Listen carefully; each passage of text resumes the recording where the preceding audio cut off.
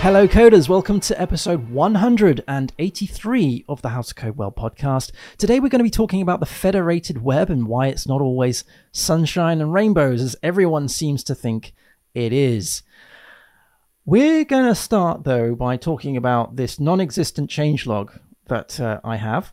I am traveling around, so I don't really have much to talk about in terms of the howtocodewell.net platform. Nothing really has happened, because as I mentioned last week, we're in a bit of a code freeze. But what I will talk about though, instead of the changelog, is that I have purchased a couple of devices for the traveling. And one of this is a travel router. It's called the GLAXT1800, a bit of a mouthful. It's from GI Tech, GL Tech, I think. I haven't used it yet because this is a pre-recorded episode, so I'll be using it when you listen to this, I think. So I'll give you my recommendations and my feedback when we get back. But essentially the reason why I got this is because I'm going to be in various different hotels and I want to make sure that my connections are nice and secure and are not going through any kind of crazy public Wi-Fi stuff. And the idea behind this travel router is that you can use it like a repeater. So you can repeat a wireless network and all your devices just connect to that router. You can also use a VPN to then send all of the information that router has through that VPN connection. And a VPN that I have just started playing with, so I don't have enough feedback here to give you any kind of inkling as to if it's worth it or not, is Private Internet Access VPN. I've used many different VPN services in the past. I've just decided on this set of traveling that I'm doing, I'm going to use PIA. And when I get back, I'll let you know what I think about this and how they work together, the travel router and the Private Internet Access VPN. And I was thinking, just thinking the other evening, wouldn't it be a good idea to have a page on the howtocodewell.net website where it's kind of a blog style recommendation page where I can talk about some of the devices and some of the services that I use on a day-to-day basis, and the ones that I've used before and I've decided perhaps against using them, and have kind of like a comparison of those things, but do it in a sort of a way that talks about my experiences with them. So it's not a kind of it's not a marketing thing at all. It's just a blog, like a review type thing of what I use. So for example, I've had many different mices. This is an MX Master 3. I love it. But the other mices that I've had before, not so great.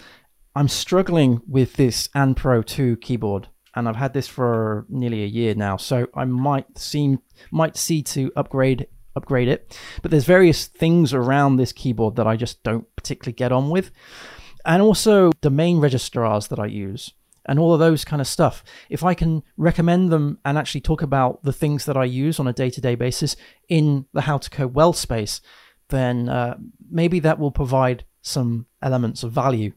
I don't know. It's just one of those crazy ideas that I had. Let's talk about the federated web, shall we? Because I fear that that's going to move into some sort of salesy thing, and I really don't want it to. I don't want. It's just kind of a blog. This is what I've used. This is how I feel with it. Anyway, whatever. Let's talk about the federated web. So everybody's jumping on this bandwagon. Let's get on to the federated social media space, especially around this Twitter stuff that's been going on. And the interesting thing is seeing people who talk about Mastodon after they've joined, and they talk about it on Twitter in a very negative way. So that's quite a telling sign, I think, that people the end users don't necessarily understand and grasp what the federated web is. So I've got a list here of pros and cons, and I've got some links to what the federated web is and the services that the federated web can provide. And I've also got a list of pros and cons that we're going to be talking about today, because it's not the shiny rainbow garden that everybody thinks it is. It's very good, but it's very good for certain things, in my opinion. So let's talk about it from let's talk about it from a con perspective, and then we'll talk about the pros, because I want to end the show on a high, right? Okay, so the cons of the federated web is that we end up with many servers, with many admins, which have many problems, which are all trying to do a very similar thing, which on the face of it doesn't sound very sensible, does it? Because essentially what we've got here is many different servers doing the same thing. Whereas if you've got a monolith such as Twitter, you have a single, I mean, I guess Twitter obviously has more than one server, but you know what I mean? You've got a single instance that you log into, a single app that you log into, a single profile that you access. Whereas with Mastodon, I know I'm picking on Mastodon, there's other federated social media platforms out there, of course. It's not just Mastodon. You have to choose an instance that you're on. You have to create a profile there. That is basically where you live. There is obviously connections between that instance and the other instances, as long as the admin of that instance allows that. So it's under the admin's control. So it's kind of it's a decentralized, centralized sort of affair going on here. This means, though, that because there's many different instances, each instance can perform very differently. For instance, you might land on an instance that has hardly any users, and therefore it's actually very quick to use because there's not a huge amount of traffic. Whereas you could be on an instance that has a huge amount of traffic on there, lots of people using it. And so your experience is going to be very, very different across the board. This means that you could have different experiences with things like speed, with things like caching, with things like UI and UX, with the culture of that instance, and of course, the trust of that particular admin. When you have a Twitter account, you kind of accept that it's ran by people who know what they're talking about. Whereas if you join an instance of Mastodon, you kind of assume that this random person who is the admin of this instance knows what they're doing in terms of security. Whereas you know for a fact that there is an InfoSec team, a team of security professionals that handle Twitter stuff on a day-to-day basis. So you're handing over trust to various different instances, various different admins. And the level of trust, the level of the UI, UX changes, the level of speed and performance is going to be different across the board. So we're moving into more of a fragmented experience, in my opinion. Also, you end up duplicating a lot of data because you end up with multiple instances talking to each other. This requires lots and lots of logging. This requires lots of different calls to databases and whatnot. Most of them will be storing very similar data, right? Response and a query and all of that stuff, or toots in the Mastodon world. And yes, data storage is cheap, and yes, bandwidth is quite big, but we have to think about the environment here and whether this is an actual good thing or not. Because a lot of these things could probably be done in a single instance, i.e. Twitter, and we have to think whether or not the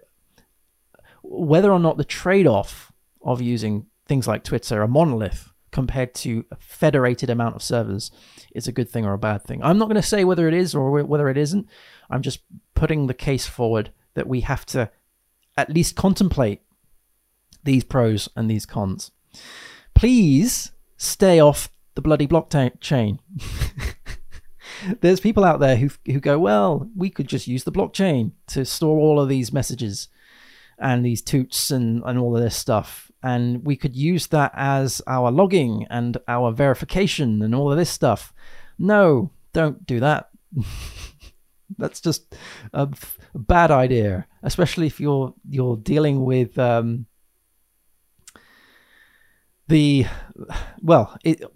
you've got enormous amounts of enormous amounts of servers trying to store the same thing, or are in competition to store the same thing, then you have a disaster waiting to happen in terms of the climate. Let's just say that. Vulnerabilities. When will they be patched? And how quickly will they be patched? So we haven't yet seen any kind of massive vulnerabilities of Mastodon or any of the other federated things, because they're not huge in scale compared to the monoliths such as Twitter. Whenever there's a Twitter outage, whenever there's any kind of security concerns with these huge companies, then everybody knows, and everything catches fire and whatnot. But we're all aware of it, and it gets fixed, and we end up with a blog at the end of it telling us how it got fixed and how it got found and all of this stuff. Sort of a detailed account of how we are now giving our users the trust that they require. When we're talking about Mastodon, when we're talking about the federated web, as I mentioned, we are relying on the admins of these instances, the admins that aren't paid admins of Twitter. They don't have teams of people dealing with these things. They are running their own servers, so you have to trust them. And if there is a vulnerability in one, you have to make sure that the server that you're on is patched and sorted. So again, there's a security challenge here. And this kind of rounds this off a bit. The admins are sysadmins, not just community admins. So the admin that you've got on your Mastodon instance will obviously be dealing with all sorts of things in terms of the community, making sure the community is nice and safe, making sure they're blocking the right things or allowing the right connections and all of this stuff in terms of like who can see what and the permissions and whether or not we're going to block certain instances in that. But they also are sysadmins. They're also admins for security in terms of the technical sense of the word. So they end up wearing two hats rather than just the one hat. So an example here, I use Discord, right? I run a Discord server, howtocodewell.net/Discord. I don't have to worry about the security of the Discord server. I don't actually have any access to the Discord server in the technical sense. I worry about the community safety in terms of the culture that I'm trying to provide, and whether or not certain people are being harassed or not. The two very separate jobs. And yes, we have had instances where people have been harassed on the Discord server, and I've jumped in and I've given people that I trust moderation, I can't say the word, access, so they can step in and step out whenever they need to, whenever they feel they need to. But with Mastodon, you are giving that to both the sysadmin and the community admin. They are both the same person if there's only one admin there, and most of the time there will only be one admin. Okay, so that sounds really, really negative, doesn't it? Let's talk about the pros then. The pros of the federated web. Now, I know I'm picking on Mastodon a lot here, and yes, we can probably be talking about all sorts of types of federated services out there. But I guess because Mastodon is basically now moving into the mainstream because of all the Twitter stuff, that is what I'm going to be picking on. So just, sorry about that. But there are many things. So for example, you could have, say, PeerTube. You could have, for YouTube, you could have all sorts of various different services that look like or feel like the monoliths, but in a federated way. So YouTube, PeerTube, that kind of stuff. Right. Okay, let's talk about the pros. So the pros is that you are in control of the server that you join. That is your decision. That is that is where you're going to put your flag. And also, because you've chosen that server, you are saying that this is the server that I belong to. You have access to other servers that the instance allows. And also, there is no single company that owns both the server and the client. So let's say, for example, you join an instance, a server for Mastodon. Fine. Let's say you've also got the Mastodon mobile app. Well, they're two very separate things. And the person, the admin of the instance that you joined, will not have access to the app of the client. So there's obviously privacy benefits with the federated web as well. So you choose your own community, the culture that you care about. You own your own data. There is privacy benefits. There's no ads yet, and this will depend on what happens with the admins. They might choose to add some. This is all open for Mastodon, at least. This is open source stuff. So this could be changed. This could be changed. This means that because there's many instances, there is a lot of competition out there, which is great for content creators, because this gives you the opportunity, if you're a content creator, to create your own community in Mastodon. It's something that I'm very interested in learning more about, shall we say. Does howtocodewell.net need its own community in Mastodon, and what value could How to Code Well provide its community if it does have one? It's open source, as I've mentioned, therefore you've got trust in the code base because you can actually see the code, and the network will survive if your instance goes down. You can just join another instance. There is a lot of pros. I know we've been talking specifically about Mastodon, and I'll say it again, there is lots of different contexts that we could put this list against. And in various different contexts, we'll have different pros and different cons as well. But I just wanted to focus on the Mastodon stuff for now. So if you are part of the Discord server that we have, so howtocodewell.net/Discord, and you also have moved to Mastodon, or if you're just using Mastodon and Twitter at the same time, please let me know, because I have put in the community channel a question as to whether or not How to Code Well could benefit from Mastodon, or whether the community could benefit from Mastodon, I should say, and whether that's an avenue I should go down. I'm thinking that maybe if we did, we could do all sorts of interesting things with, say, the code quizzes that I've been putting out on Twitter and on Instagram. I think I said this last time, but from a content creator's point of view, it's always good to diversify the platforms that you're on. That's just why I use Twitch as well as YouTube for live streaming, and Instagram and Twitter for the code quiz stuff. So if there's a third one, then fine. Obviously, I would need to consider how that works and what that looks like and feels like in the How to Code Well space, as well as what time I can actually provide to it. Because as I mentioned, if it was an instance, it would be a How to Code Well instance, which means that I would be in charge of both the community admin, as well as the tech admin as well. So I would need to consider the time that I would have to spend to set these things up. Right, thank you ever so much for watching. Happy coding, everybody. I'll let you know how I get on with my travel router and the private internet access, and I'll speak to you again soon. Take care. Cheers. Bye-bye.